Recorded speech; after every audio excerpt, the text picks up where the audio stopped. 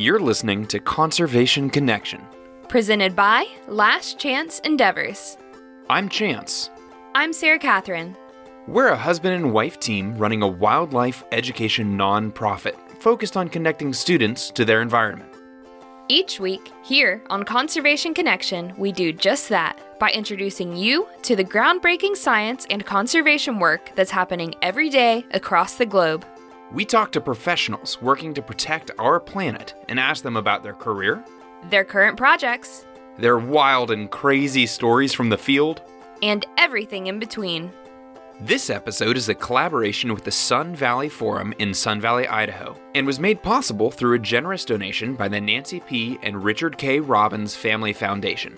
The Sun Valley Forum is an intergenerational meeting of forward-thinking professionals that come from a diverse range of disciplines. These experts are on the cutting edge of what's happening in the fight for our future, and they've all come together at the Sun Valley Forum to share ideas and collaborate on solutions for a greener tomorrow. Let's get to the show. Alrighty guys, welcome to another episode of Conservation Connection. We're here in Sun Valley, Idaho at the Sun Valley Forum, and we are very excited to be talking with Frank Niepold. He is the Senior Climate Education Program Manager and Coordinator at NOAA's Climate Program Office. Welcome to the show. That's awesome. So excited to be here with you.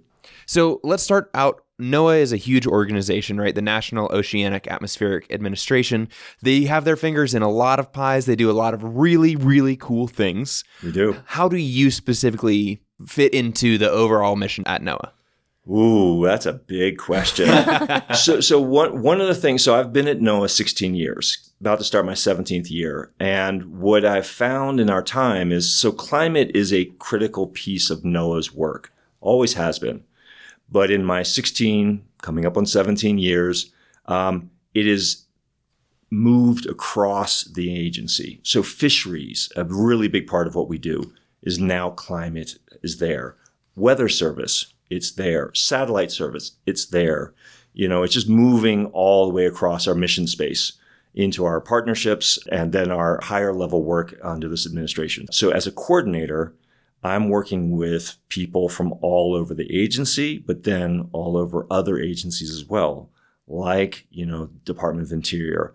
I just got a request from the Department of Education to help them. So we're kind of like that enduring climate focus in the federal government.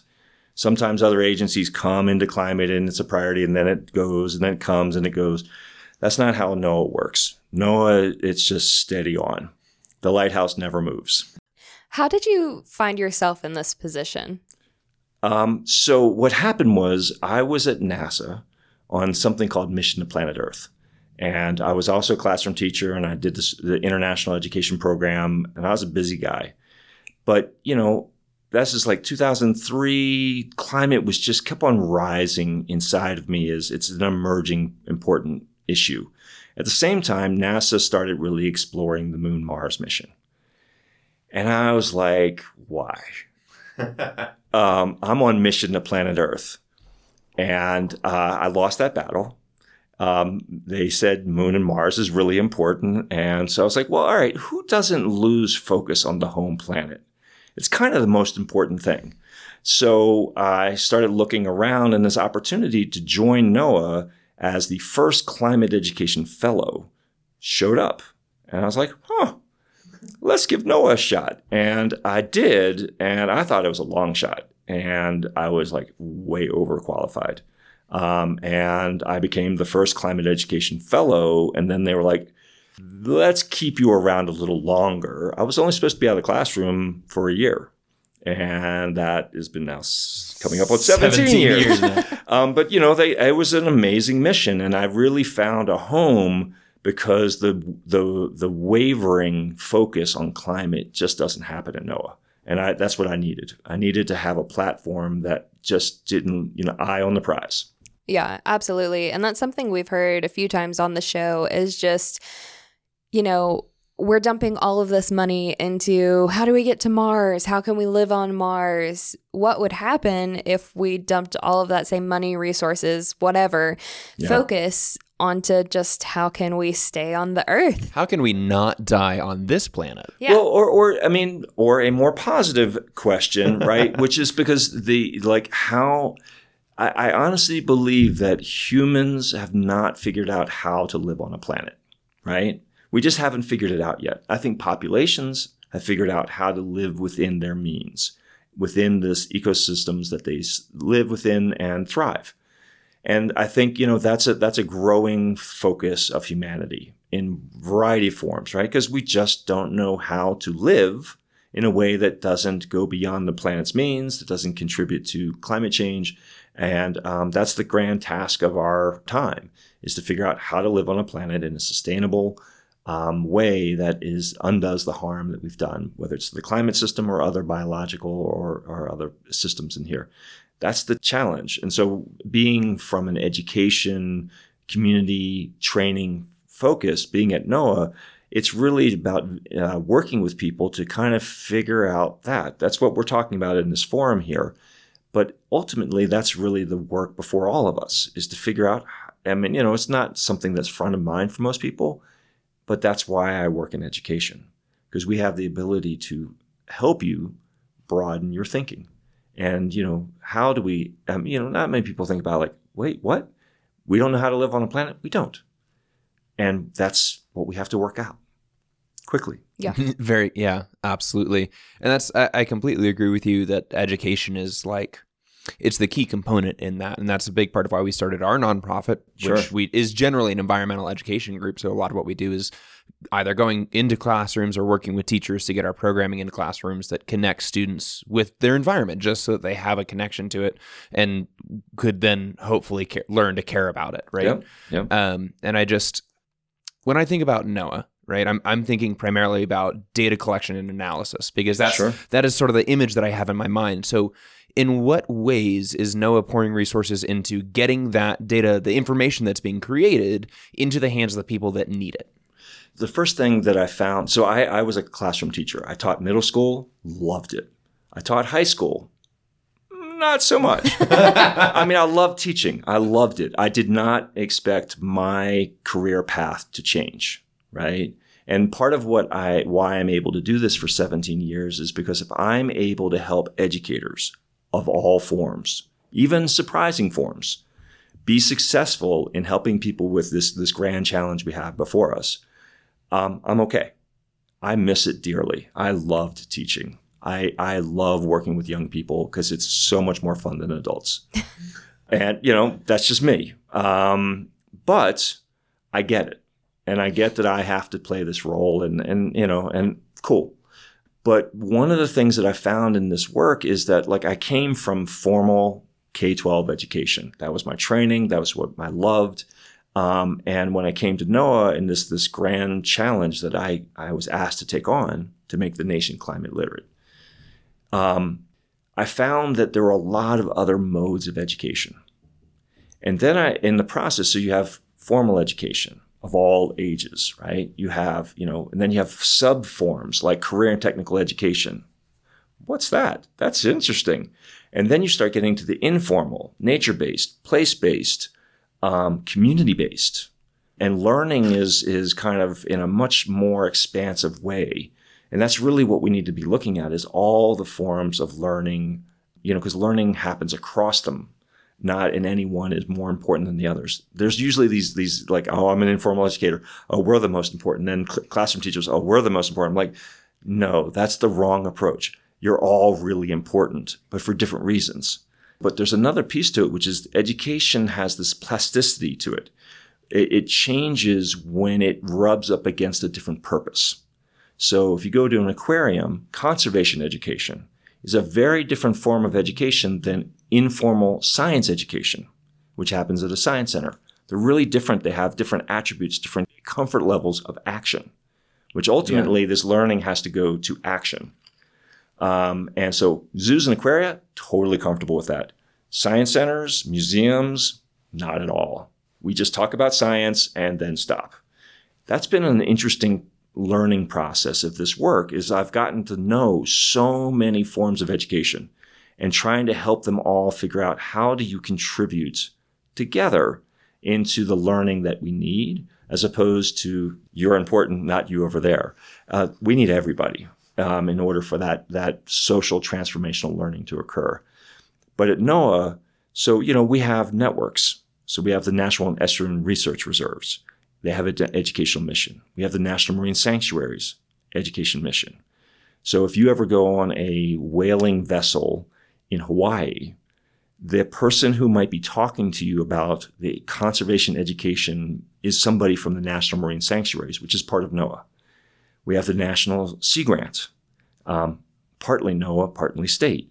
So we have all these networks. That's, again, why I'm a senior climate education program manager and coordinator. Coordinator because I'm trying to help all of these forms of education work well with our Office of Education, with the Climate Program Office, with the Satellite Service, with the Weather Service. Because, every forecast office we have at NOAA, there's somebody called a warning and coordinating meteorologist. They serve everywhere in the country. They go into classrooms. They talk about important issues. Those issues often come to climate. And they are one of our, surprising educators. And they do it. They also educate, adults in communities. So, we have a lot of modes of education at NOAA. And Congress gave us a really powerful education mandate back in 2010 that calls us to strategize, to work together, to coordinate ourselves on all issues. And climate has always historically been a very strong part of that focus. So, and I could go on with our partnerships, but I figure I've given you a slice of the work, and it's feeling for it. But it's an all of us together approach as opposed to any one program of excellence. I think it's really easy for me to forget just how expansive NOAA is as a single organization that is actually like 19 billion organizations wrapped all together. I don't know about 19 billion, but I'll give one of my favorite things I learned about NOAA is we have 10,000 real estate assets around the world. Jeez. 10,000. Wow. Now some of them are just a tower that's collecting carbon dioxide gases, really high up. But other places, it's a facility that has people in it who are advancing the NOAA mission in that place. And so we've got people all over the place doing amazing work. It's one of the most collaborative organizations I've ever worked with because we all have this massive mission that we just don't have the resources to do by ourselves.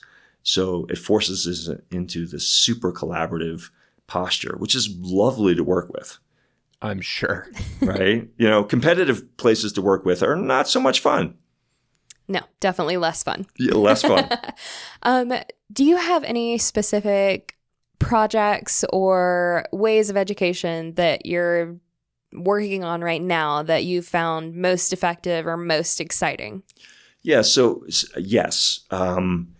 If I go back to 2005, where we started and where we are now, really different places on climate. So where we are right now is at the intersection of education of all forms, training, which is both relates to education and relates to reskilling, workforce development, public awareness, public access to climate information, and then community engagement. And when you start looking at that big intersection of those modalities that really are deeply positioned in communities, what's the missing piece that really activates the change for the communities? As I talked in my remarks at the forum, communities all over this country are deeply committing to climate actions, really significant changes. But the people of those communities really aren't engaged. They're not informing the direction of how you meet that goal. It may not influence how these other priorities a community has that can be advanced inside of that, which is like you have disadvantaged communities. Do they have access to the opportunities that are coming with solving climate change? The solving of climate change is going to massively expand opportunities for jobs and well-being for people. Those who are ready are going to have better access to them than people who are not.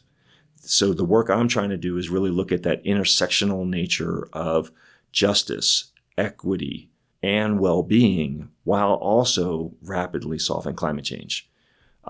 What's missing is what I'm focused on, which is the infrastructure that allows people to know about each other, to work together. You are a conservation education media program. So how does what you do connect with others who are doing this work?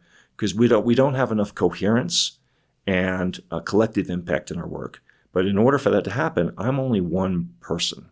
I need a team all over the country with people who are really good at building relationships, trust, and helping others be more successful than being successful themselves.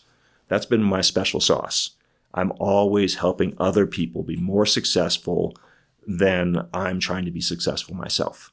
And because I'm a civil servant, I am your servant. I take that oath that I took back in 2010 really seriously. And what it says is, I am here to help the nation. And, that's what I do.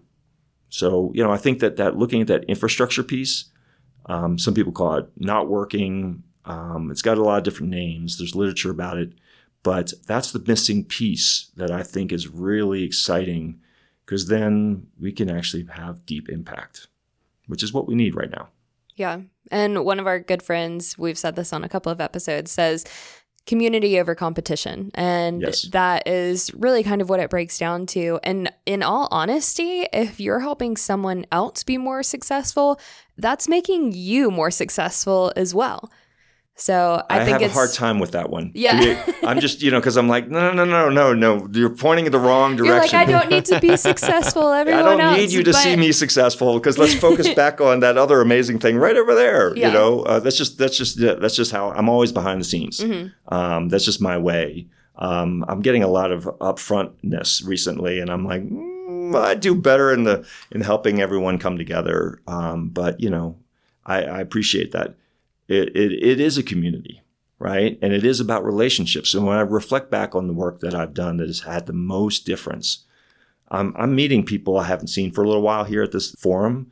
And these are people that I've worked with before, and we're in relationship.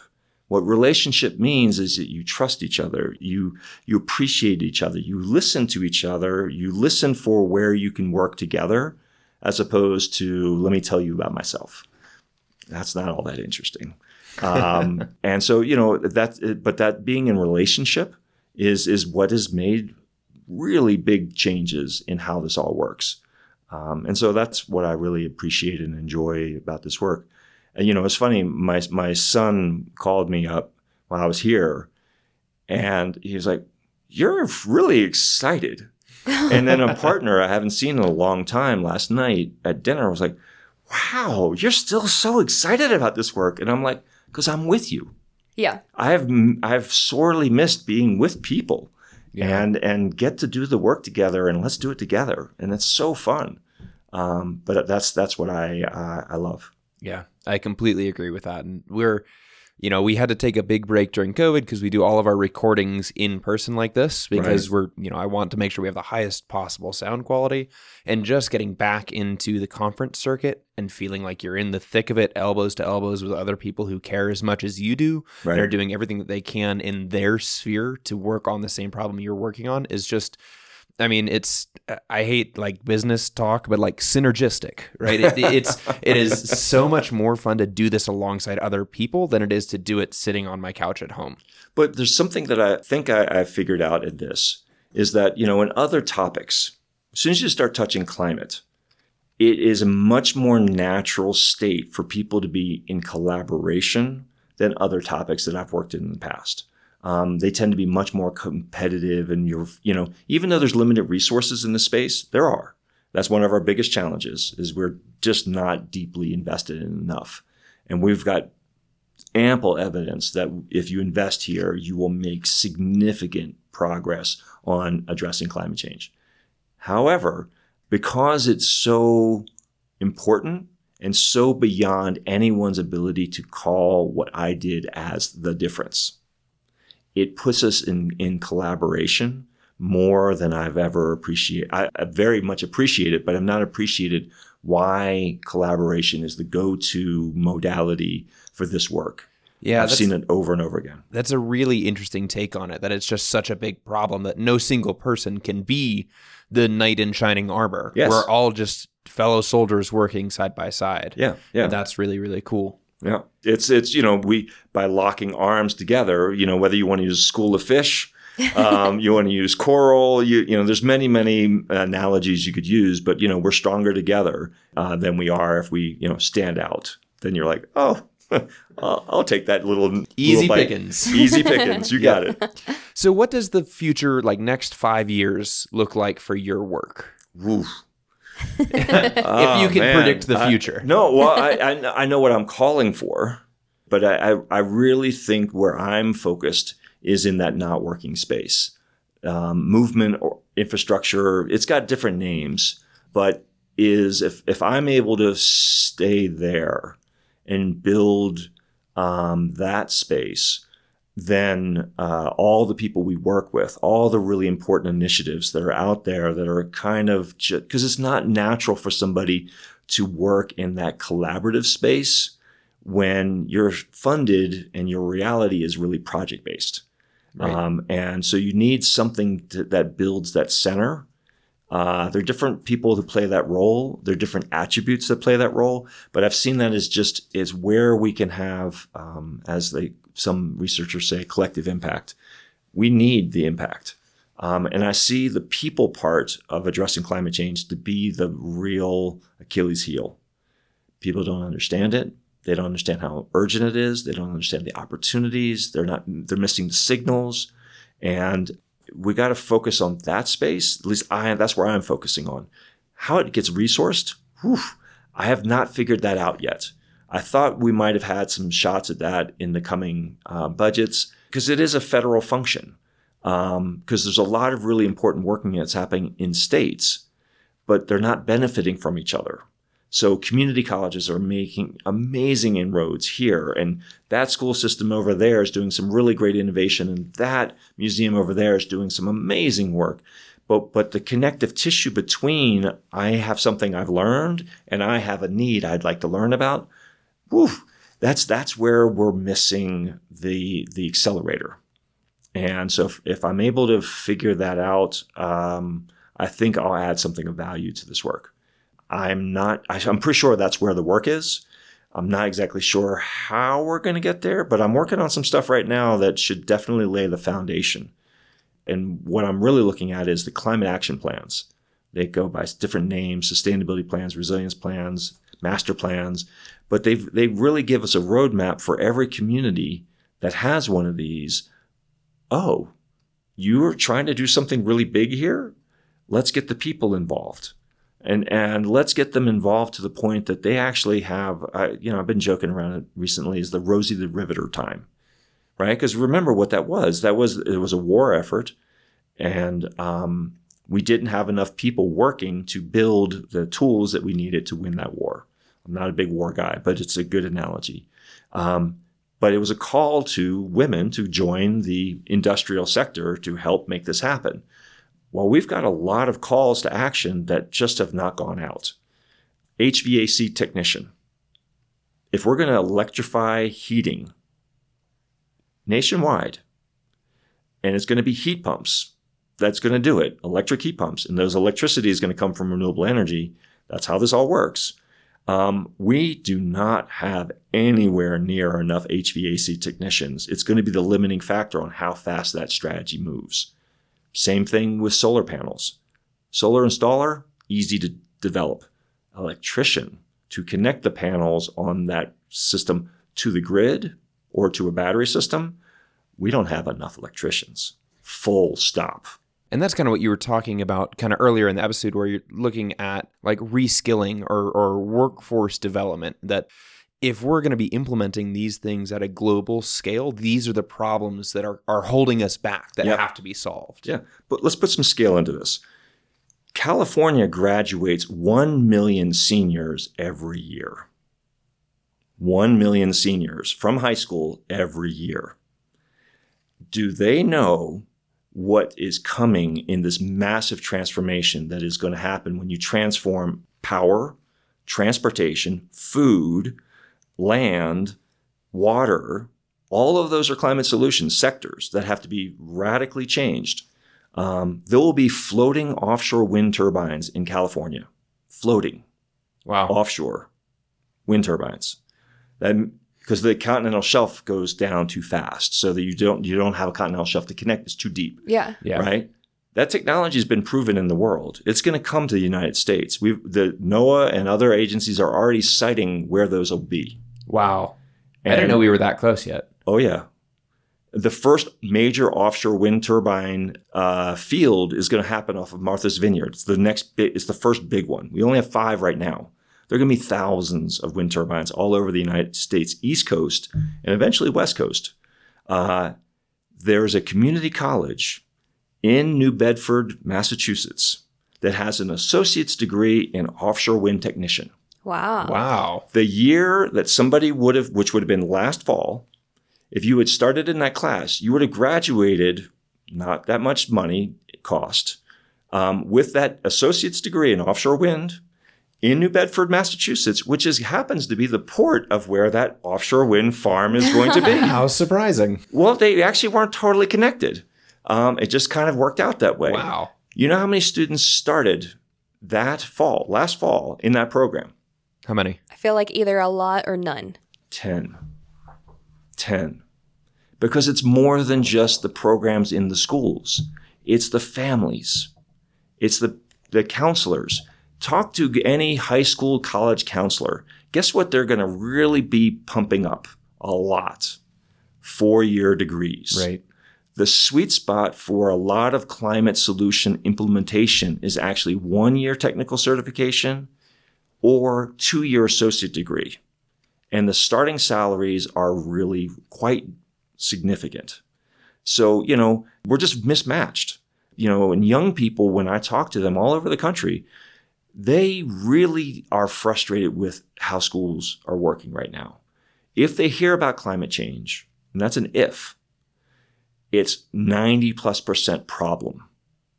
Yeah. That's a problem. They are like, I got it. It's a problem. What can I do? What skills do I need to actually be part of the solution? I must be part of the solution. You heard it in the panel earlier today, where a young woman got to college. She's like, whoa. She had her climate transformation. And she's like, that's all I'm doing now. Triple major. I've never heard of a triple major. Yeah. I was like, psychology, world, in international business, and something else, right? I was like, yeah, we interviewed her as well, and I think she mentions all 3 in her interview. Yeah, I'm like, wow, that's a new one for me. But now she's transforming all those skills into a different because she got the signal late. She got the signal late. We got to give the signal a lot earlier, and there's a lot of great opportunities for people if they knew how to get ready. And we're talking like 7th grade. You start thinking like, I used to teach 7th grade. They're like, what am I going to do? What do I want to focus on? What classes do I want to take? What do I want to study in college? What internships might I do while I'm in high school? All that stuff happens at that age, and we're not signaling to them all the really important things we need them to help focus on, because in 6 years, they're graduating high school, maybe a career in technical education, maybe 1 year in a technical certification, and they can roll up their sleeves and be massively involved in the implementation of a low carbon resilient future in this country. That's what we need. And I'm not seeing that yet. So, that's what I'm going to be focused on. Very focused on. Until that happens, I'm working. Well, I cannot wait to see what you have up your sleeve, to see how you're going to get this implemented. He just checked and, look what I just found. What is up my sleeve? I could use something up my sleeve, but I appreciate that. That's an interesting question. 5 years, that's a good one. So we'll see. But what I definitely know is we'll be doing it together. Yeah. So to those of you listening, consider, especially our young listeners, consider those different career paths. Consider those questions that you should be asking yourself of how you can get involved. And it's not just your typical path that everyone keeps preaching about. I mean, Chance and I had it in school as well, like 4-year degree. That's pretty much it. But it's not always that path. Nope. And that's not the right path for everyone. It's not. Just to make sure we're clear on this, we need PhD scientists working on the next generation battery storage system and the next generation solar panel with higher efficiencies and, and higher recycling ability. And we need all of that. But we also need, a massive amount of people who are just going to join the work, get it done. You can make a lot of money and then go back to school. So one of my colleagues talks about the braided river approach. If you just imagine a delta, when you have all these rivers kind of splitting and crossing each other, that's really the future of careers, right? Where you may start with a 1-year technical certification, and then you're in that for 5 years, and then you go into college, get an associate or a bachelor's, maybe even a master's, maybe even a PhD, and and then you move back into work, and then back and forth, back and forth.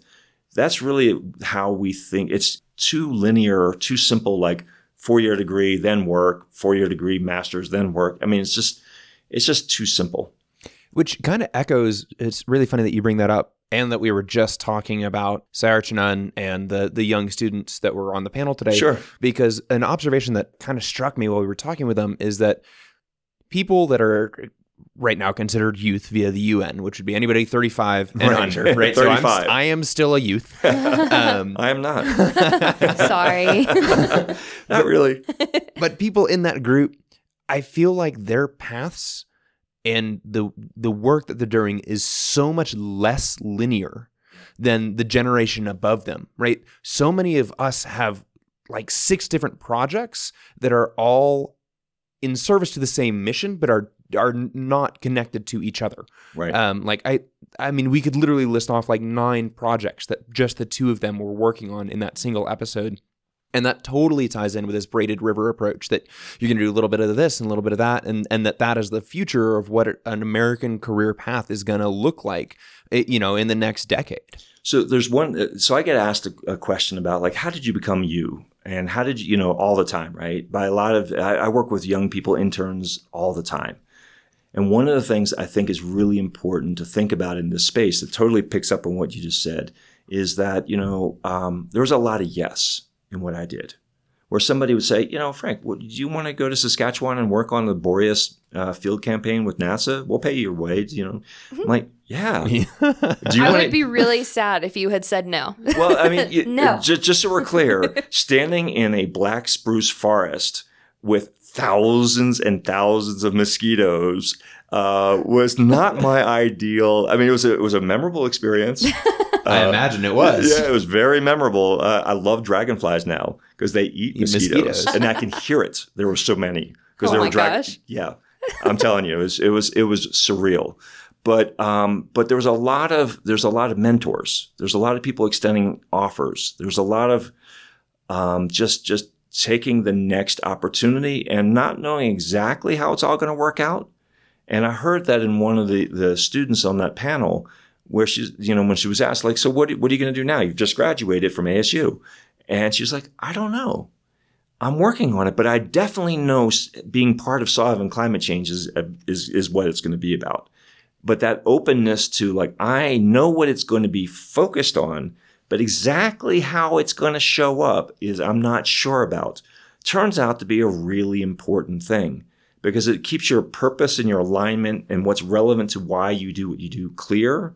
And then the exact nature of what you're doing. I never thought I was going to be a federal civil servant, nor a federal program officer. It's really hard. And it's not, I was like, what? Harder than teaching middle school? They're hard in different ways. There we go. It's different. It's different hard, right? Like the federal budget is like, what? What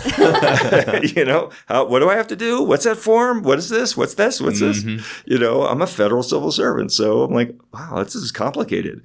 But I think that staying open to the possibilities and seeing where those possibilities can go and where the solution to your challenge is going to show up.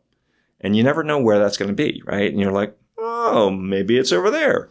But if you're really authentically committed to what you're focused on, usually it will happen. Now, look, I have installed doorknobs and shower curtains and, just because it didn't show up yet.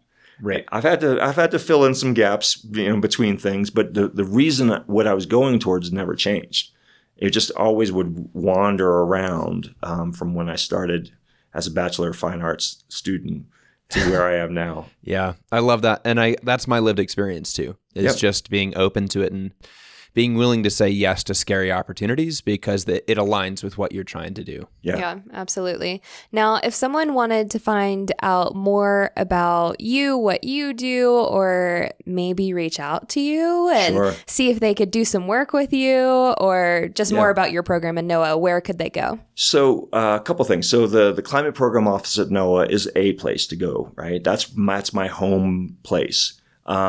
I've got a lot of literature that we've been generating. So there's lots of papers that I'm authored or co-authored on. So that's just another way of I really believe that you have to document your journey and your process and your thinking and your impact. So, generating that literature so it leaves the story. I'm documenting the story as we go, right? So there's a lot of that.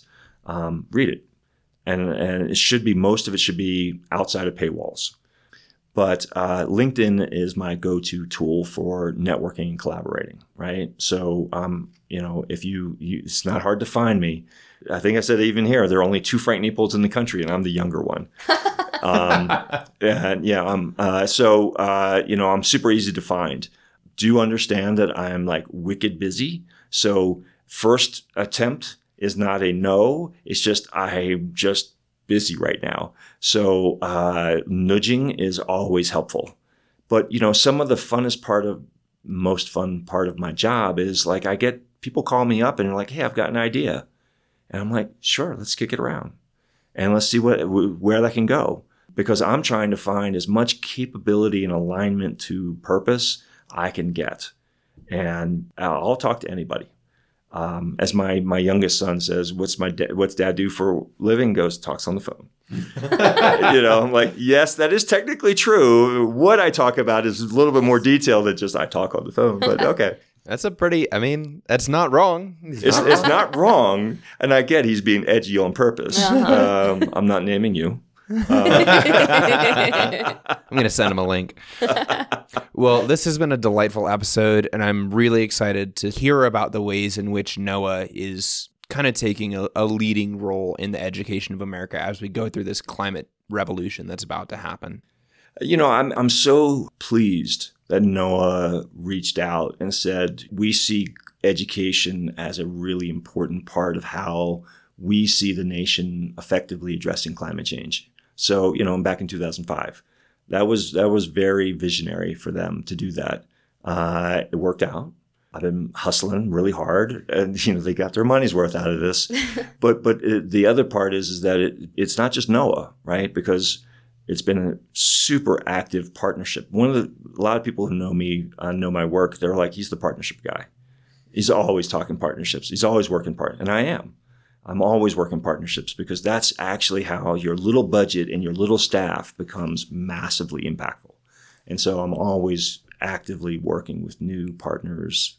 I'm doing it here, and that's cool. It's the fun part of the job.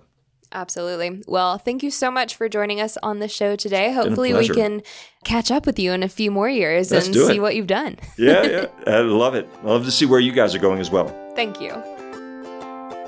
Thanks for listening to this episode of Conservation Connection. If you enjoyed our podcast, go ahead and subscribe to make sure you catch every episode that we post.